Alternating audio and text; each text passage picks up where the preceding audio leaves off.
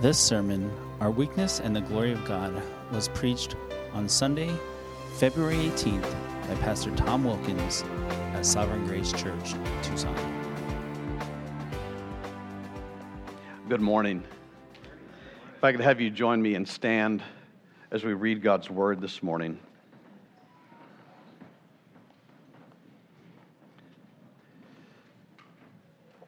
Teresa, you get a pass. We're going to be reading at length this morning. Chapter 7 in Judges. We're going to read through the whole chapter into chapter 8, the first 3 verses. Let's read together the Lord's Word. Verse 1. Then Jerubbaal, that is Gideon, and all the people who were with him rose early and encamped beside the spring of Harod. And the camp of Midian was north of them by the hill of Moreh in the valley. The Lord said to Gideon, "The people with you are too many for me to give the Midianites into their hand, lest Israel boast over me, saying, 'My own hand has saved me.' Now, therefore, proclaim in the ears of the people, saying, 'Whoever is fearful and trembling, let him return home and hurry away from Mount Gilead.'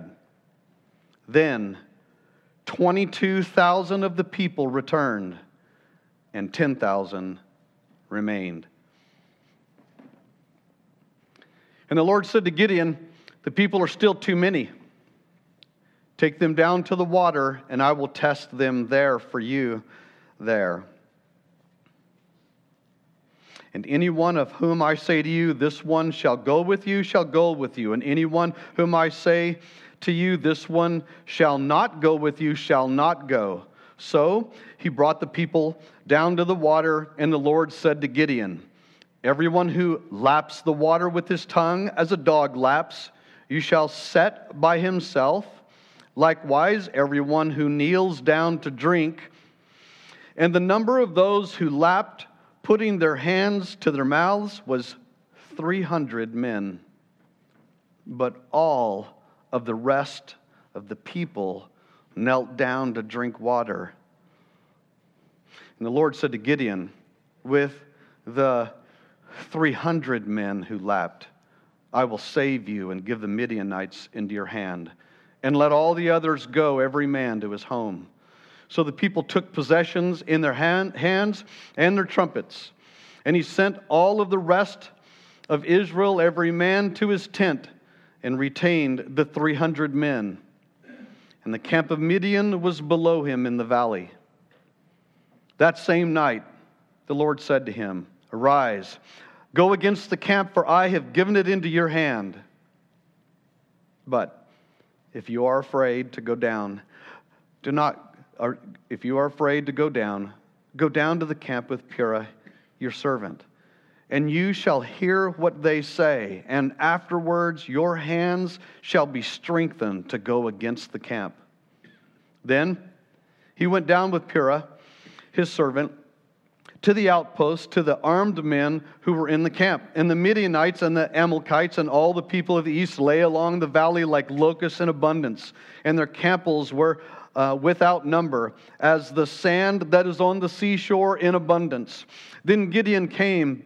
Behold, a man was telling a dream to his comrade. And he said, 'Behold, I dreamed a dream, and behold, a cake of barley bread tumbled into the camp of Midian, and came out to the tent and struck it so that it fell and turned upside down so that the tent lay flat.' And his comrade answered, 'This is no other than the sword of Gideon, the son of Joash, a man of Israel. God has given into his hand Midian and all the camp.' As soon as Gideon heard the telling of the dream and interpretation, he worshipped And he returned to the camp of Israel and said, "Arise, for the Lord has given the host of Midian into your hand." And he divided the 300 into 3 companies and put trumpets in their hands of all of them, and empty jars with torches inside the jars. And he said to them, "Look at me and do likewise. When I come to the outskirts of the camp, do as I. When I blow the trumpet, and I and all who are with me, then blow the trumpets also on every side of the camp, and shout for the Lord and for Gideon."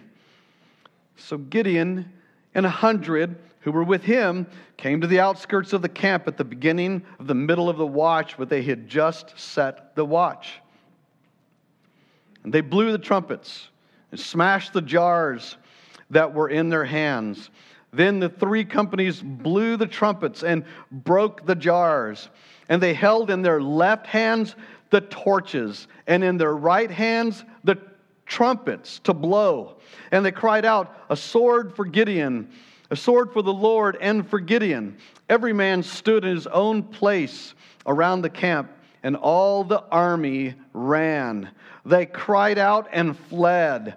When they blew the 300 trumpets, the Lord set every man's sword against his comrade and against all the army, and the army fled as far as Beth-Shittah and toward Zererah, and as far as the border of Abel-Moholah and Tabath.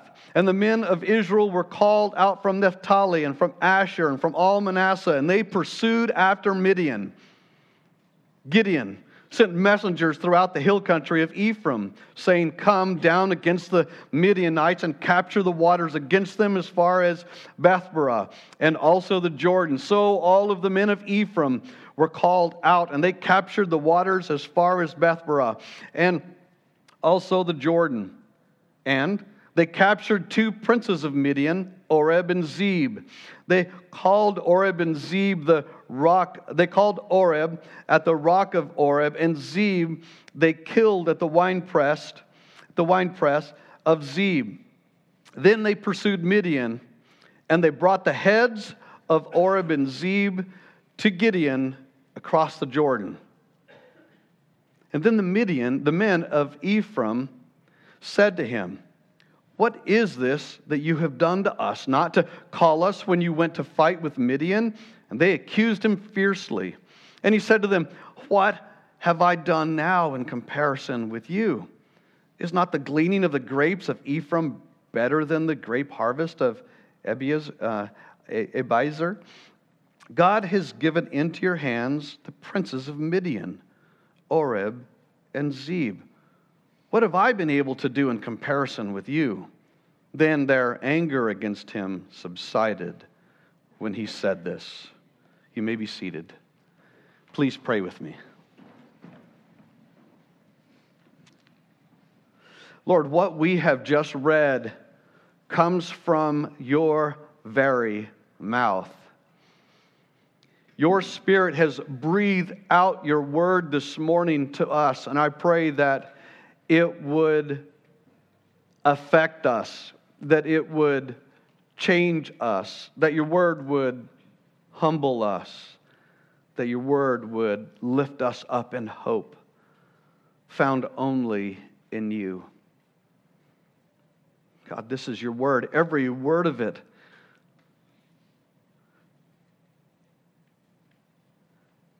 So God, help me. Help me as I preach your word this morning to put all my trust in you, in your word.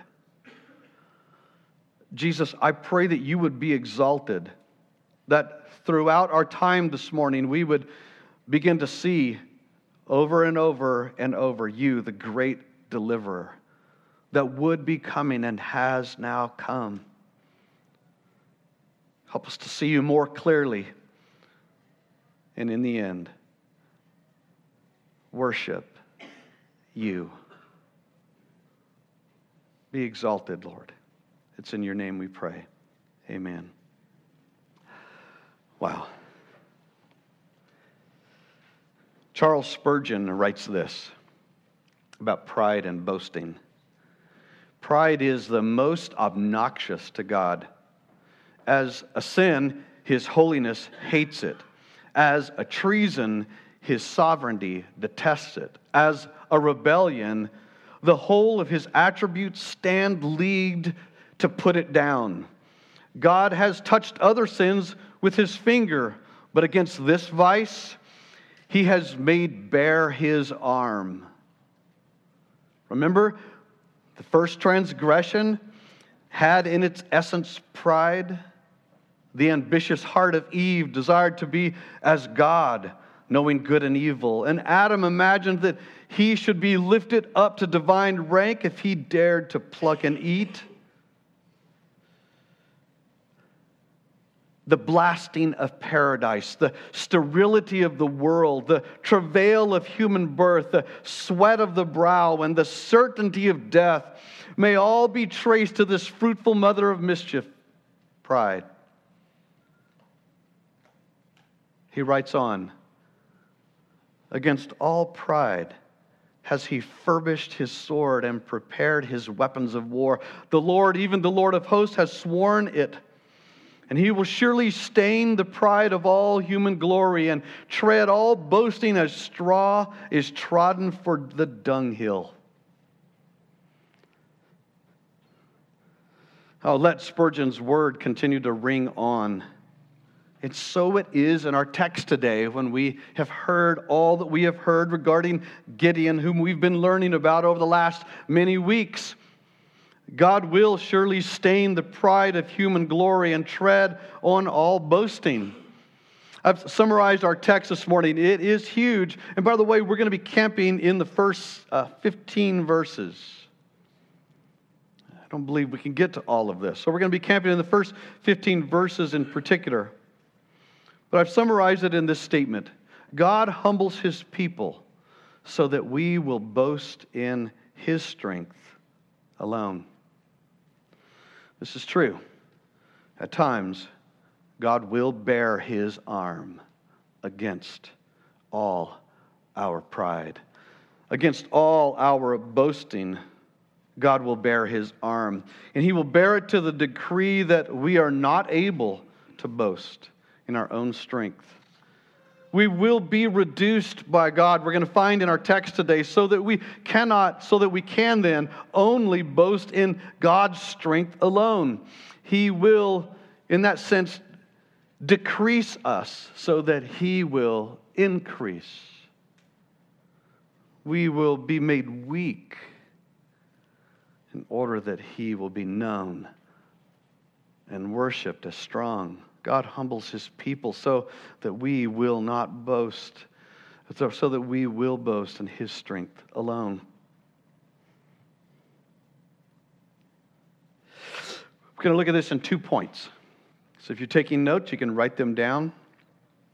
They're going to begin with the same phrase, but the points are, we cannot boast in our own strength, and we should boast of God's strength alone. And point 1, God's people must be made weak. God's people must be made weak so that we cannot boast of our own strength. Let's go to the text again and let's read verse 1. Gideon and all the people who were with him rose early and encamped on the side of the spring, beside the spring of Harod. We know actually in this text, we know that from men much smarter than myself. The spring of Harod, it's being called this. The meaning of that word literally means to be terrified, to tremble in terror. And this certainly refers to Gideon and his army and their terror and being terrified at all that's coming, but it's also foretelling what's coming for the Midianite army. We found out in last week's text, it is now over finally for the Midianite army. They have come in for the last time. We read in our text this morning that they are now in camp down there in the valley doing what they normally do. They are laying waste to everything like locusts taking over the earth in that sense. Camels, innumerable, like the sands on the seashore. Is a hyperbole being used in this? This would have been the view from the Israelites. It might as well have been everything against them. Following God's gracious patience with Gideon as Gideon tested him with the fleece, now Gideon is moving in a newfound assurance. The next morning, Gideon gathers with his army here at the spring, and it's noteworthy to know they're likely terrified. The people of Israel are now facing a 130,000 strong Midianite army of men with abundant resources. This army is well fed and well equipped. And yet God has clearly declared that this enemy has been already defeated and handed into Gideon's hand, and they will see this.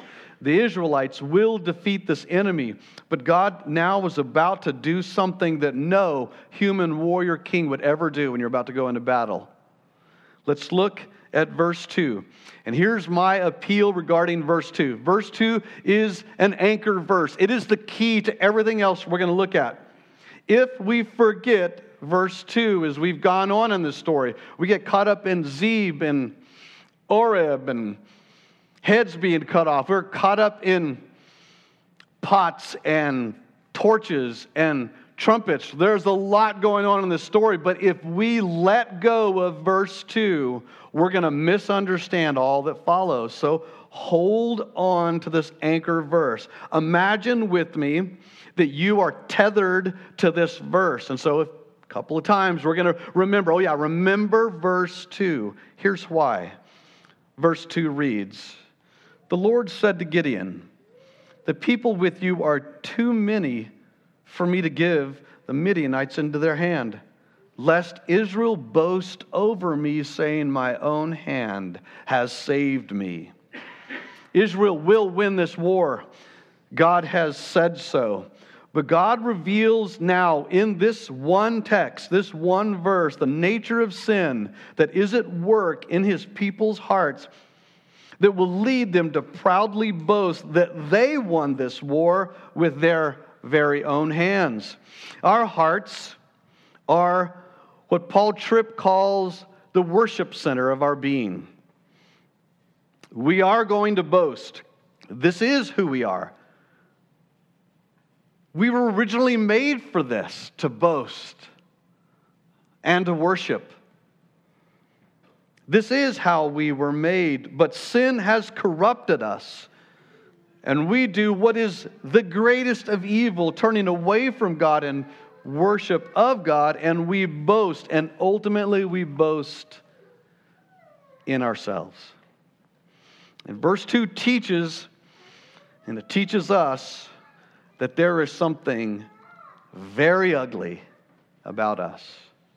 Let's hear it in those words. He says, lest Israel would boast over me, saying, my own hand has saved me. Boasting over God. This is not sidestepping or just kind of like, kind of disregarding. And it certainly is sidestepping. And it is certainly kind of forgetting about God. But it is, in a sense, an overlording lordship of our own boasting of the Lord. So Paul Tripp helps us in a very effective way as he writes these words. Sin has made us glory robbers. We don't suffer well because suffering interferes with our glory. We do not find relationships easy because others compete with us for glory. We do not serve well because in our quest for glory, we want to be served. Oh, we will boast. We know that throughout the Scriptures. But our dilemma in our boasting is that we are going to boast in ourselves. We are glory robbers. Now, if maybe you privately are arguing with this, let's consider this together. This, by the way, this is true about the preacher. This preacher. I don't arrive this morning humble. In fact, how weird it would be if saying, I finally have arrived. I'm humble. It's a contradiction in terms, isn't it? So together, let's consider how this works out in us. The idol of self-exaltation is at work in us. It is boasting in oneself over God, is captured here in these words in verse 2, my own hand.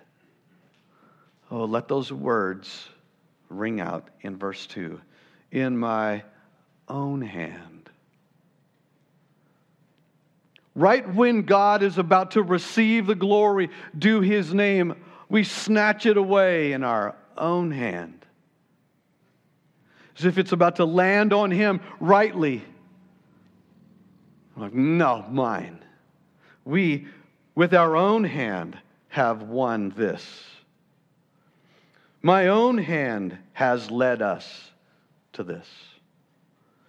My own hand has earned this. My own hand has built this. My own hand has gained all of this. Is this not your dilemma? If it's not, we need to hang out with you. It is certainly mine. This is our sin. This is their sin. Our things and our accomplishments lead us to boast over God and declare, my own hand has done this. And the Lord knows that His people will sinfully snatch the glory for themselves in this battle. So He is going to make sure that this is not going to happen. He will remove every single thing that we and that they grasp for in order to boast in their greatness. And He does this beforehand. Reasons to marvel at our own power. We will pat ourselves on the back. Just give us a minute and we're like ready to strike our own back. Way to go, Tom. If you don't believe me, talk to my wife. Go to any one of my children. Go to any one of my close friends, you'll find out. No pride. Pride lurks and not so deep. Reasons the Lord is doing this is because we'll marvel at our own power, pat ourselves on the back for that power, declare we did this in our victory, and remember, hold on to this verse as we go into this next section, because we're going to read through verses 3 through 8. Remembering verse 2. So hold on to verse 2. It's going to inform what we're going to do. Hold on to that. Now, while you're holding on to verse 2, now if you can do that, go cross-eyed, I guess, and do that. Do that. Hold on to this. Mark it in your Bible. Highlight it on your phone. Let's read together verses 3 and the following. We're going to read 3 through 8. God weakens the army. Verse 3. Now therefore, proclaim in the ears of the people, saying, whoever is fearful and trembling, let him return home and hurry away from Mount Gilead. You have to put yourself in Gideon's shoes right now. Because it says, then 22,000 of the people returned. If we continue reading on through the text, Israel has a total of about 33,000. And Gideon sees 22,000 of these people turn and only 10,000 remain. It's worse than a UTEP basketball game at halftime. When the 2,000 are left and the rest of the stadium just left so they can get out of there as quick as they can. Much worse. I can imagine that Gideon sees where all of this is going also. He's like, oh no. Verse 4. And the Lord said to Gideon, the people are still too many. Take them down to the water, and I will test them there for you. I will test them for you there. And any of whom I say to you, This is the one shall go with you, shall go with you. Any one of whom I say to you, this one shall not go with you, shall not go with you. So he brought the people down to the water, and the Lord said to Gideon, everyone who laps the water with his tongue as a dog laps, you shall set by himself. Likewise, everyone who kneels down to drink. The Lord is now choosing two groups. Remember, Gideon can see what's happening, but he doesn't know yet. He doesn't know yet what's coming. Likewise, everyone who kneels down to drink. Verse 6, and the number of those who lapped, putting their hands to their mouths, was 300. But all the rest of the people knelt down to drink the water. It's the kneelers. It's the kneelers, Lord, right? You're going to pick the kneelers. You're picking the kneelers. In verse 7, the Lord said to Gideon, with the 300 men who lapped, I will save you and give the Midianites into your hand. And let all the others go, every man to his own home. You have to be kidding me. Must be what is the thought. And if it's not, because we know Gideon's just silent. We don't know actually his response in the text. So maybe I'm importing that on him. But I'm telling you how I would be responding. Lord, you're going the wrong way with the numbers. Look, I was able to muster up 33,000. There's 130. Lord, add to our numbers. Don't take away from our numbers. And the Lord says, no, I'm taking away from your numbers.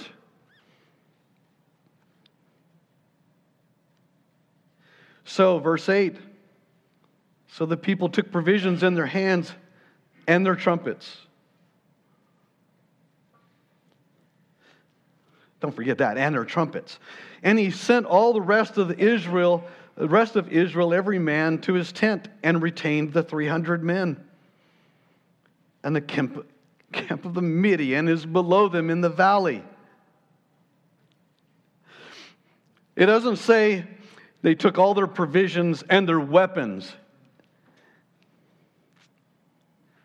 They took all their possessions and their trumpets.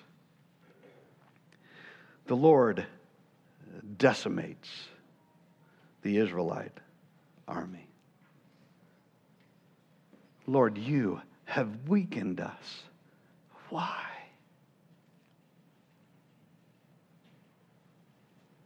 Verse 2. Because you will boast over me.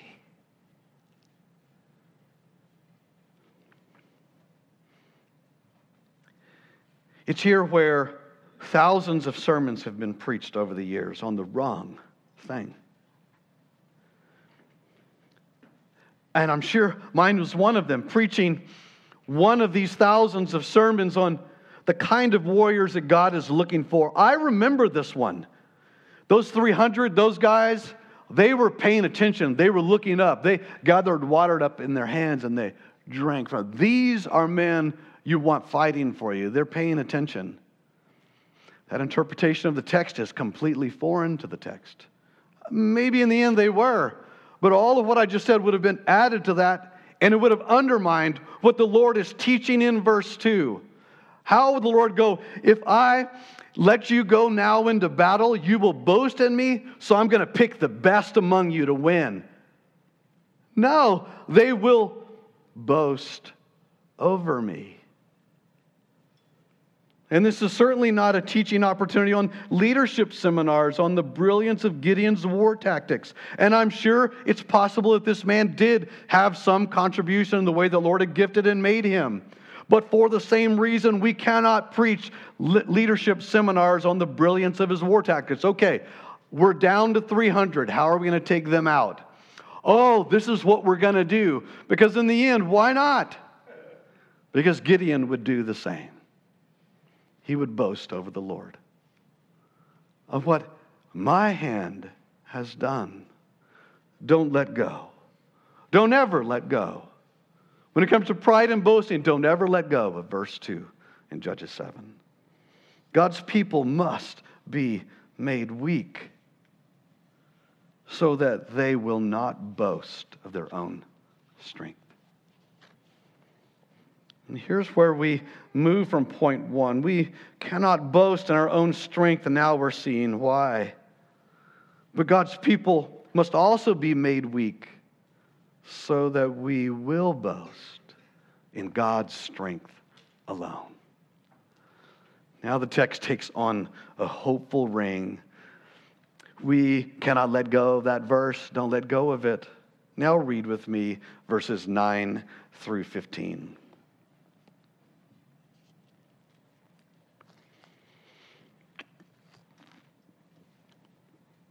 That same night the Lord said to him, "Arise and go down against the camp, for I have given it into your hand."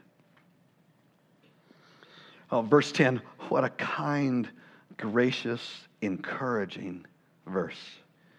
But if you're afraid to go down, well, then join the 22,000 that already left now. God in His gracious providence says, go down to the camp. Take your servant with you. And you shall hear what they say. And afterwards your hands shall be strengthened to go against the camp. So whatever effect this reduction and weakening has now had on Gideon, who is not at his fullest strength to start with, the Lord is now telling this man, when you go down, you will hear something. If you're afraid, you're going to hear something. And then you will be ready. Your heart will be strengthened. Then he went down, the second half of verse 11. Then he went down with Perah, his servant, to the outposts of the army of the armed men who were in the camp. And the Midianites and the Amalekites and all the people of the east lay along the valley like locusts. You can imagine Gideon and his servant coming in during this time and just seeing, now witnessing it at ground level, what they're about to face.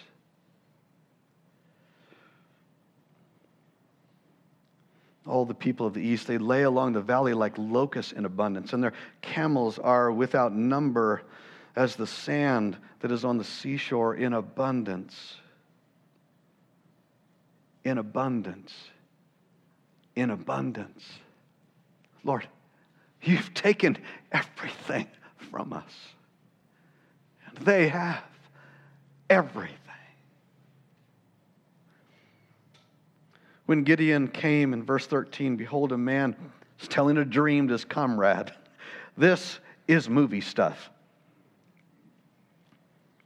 And he said, behold, I dreamed a dream, and behold, a cake of barley bread tumbled into the camp of Midian, and it came up to the tent and struck it so that it fell and turned upside down, and so that it lay flat. And his comrade,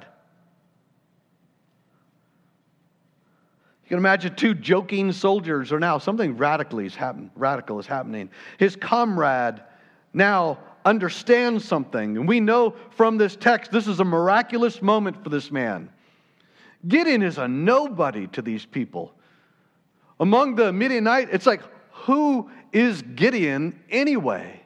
But something now has been given to this man by only the power of God, so that he interprets a bizarre dream to get this. There is no other than the sword of Gideon, son of Joash, a man of Israel. God has given into his hand Midian and all the camp. Look at the effect on Gideon. As soon as Gideon heard the telling of the dream and its interpretation, he worshiped. He worshiped.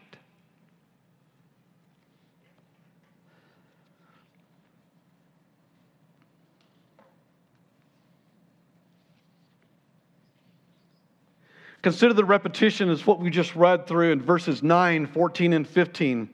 God has given it into your hand from the mouth of God himself. From an army soldier of the enemy camp, God has given it. And now Gideon turns in 15, the very last of 15. Himself says, "Arise, for the Lord has given the host of Midian into your hand." It is here that we have the joyful acknowledging of our weakness has been brought on us by the Lord, so that we will see our salvation is in Him alone. We cannot do this. God has and will do this. It is here that His reduction of us now becomes gracious and good for us. Paul Tripp writes right on the heels of his sin has made us glory robbers. He writes these hopeful words, "But the story of Scripture is the story of the Lord's glory. It calls me to an agenda that is bigger than myself. It offers me something truly worth living for. The Redeemer has come so that glory thieves would joyfully live for the glory of another." There is no deeper personal joy and satisfaction than to live committed to His glory. It is what we truly need. It is what we truly need. The gospel of our Lord Jesus converts glory robbers, glory thieves, now into glory givers.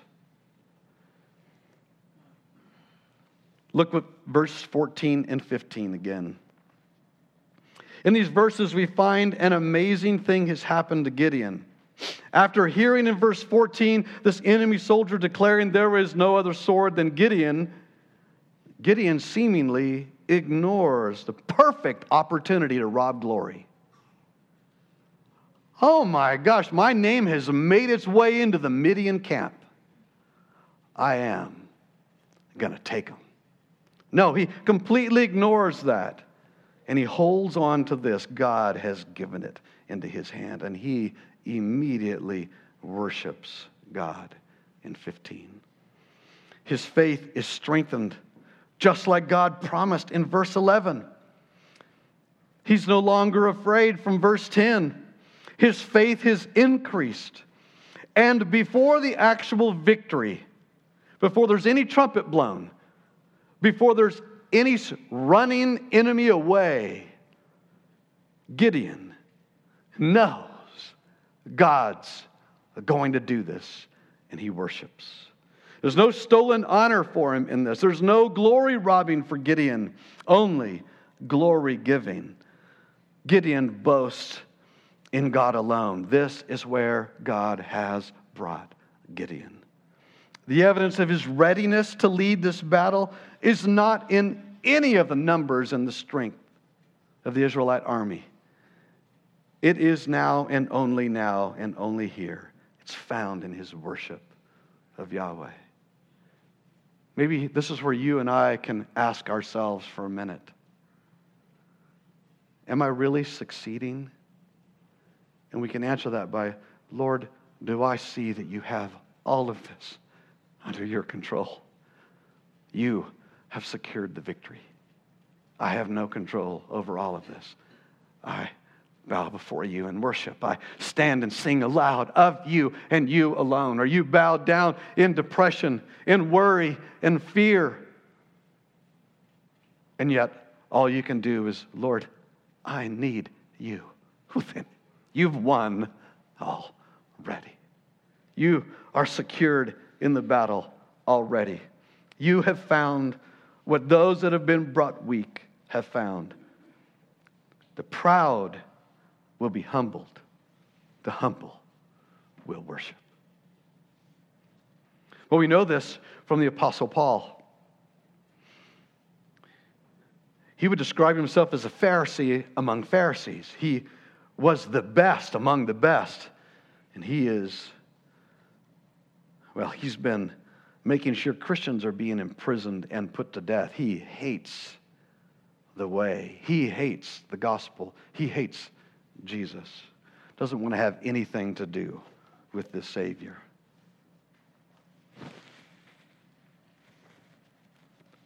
mercifully, God weakens Paul. He weakens him to the point that even days after his conversion, Jesus speaks. This is after the resurrection, his ascension. He speaks regarding Paul to the man who's caring for Paul.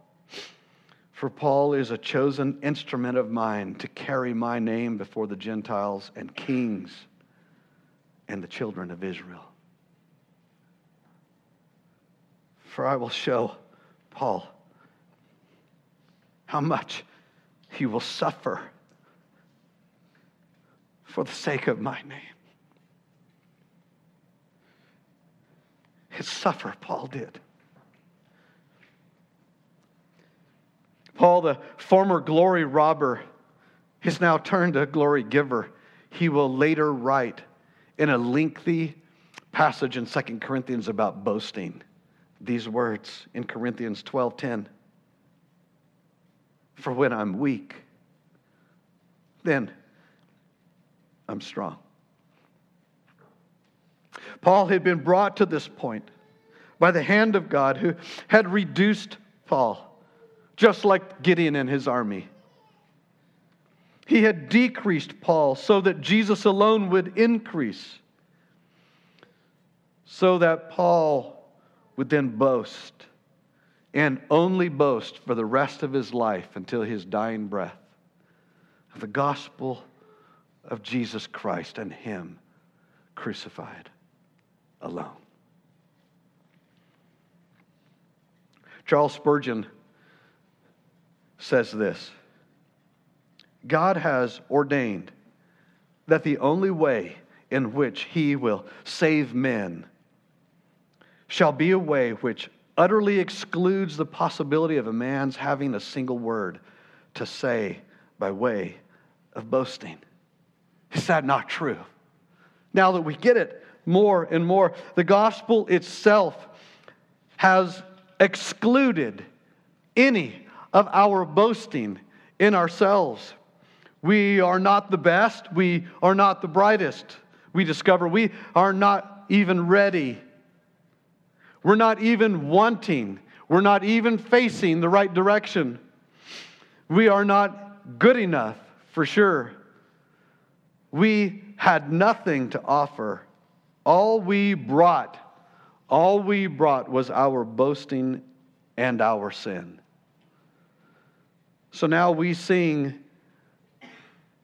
a millennia and two later, out of the song Rock of Ages, verse 3.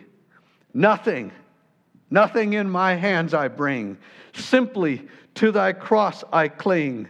Naked, come to thee for dress. Helpless, look to thee for grace. Foul, I to the fountain fly. Wash me, Savior, or I die. Sinners, we are brought to nothing. We are brought to nothing to boast about when we are met by the mercy of God and the gospel. But boast, oh, we will. Worship, we will, but only in the strength of our Savior and Him alone. God does humble His people so that we will boast and boast in His strength alone. If I could have the band join me.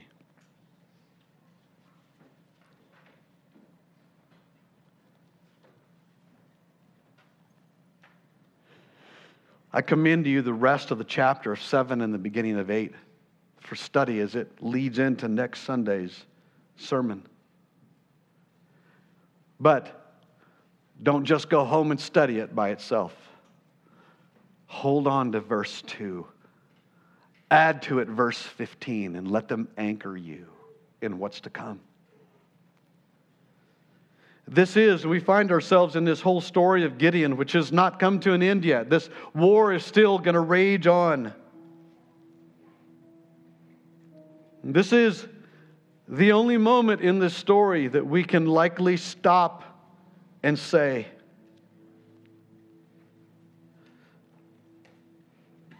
and we can say this about Gideon, this judge, this deliverer that God has brought to rescue His people. We can say this about him. Be like Gideon. Be like Gideon in verse 15. Be like Gideon on the heels of verse 2. Be like Gideon, though now weakened. We worship God. If you would stand with me, and let's join Gideon.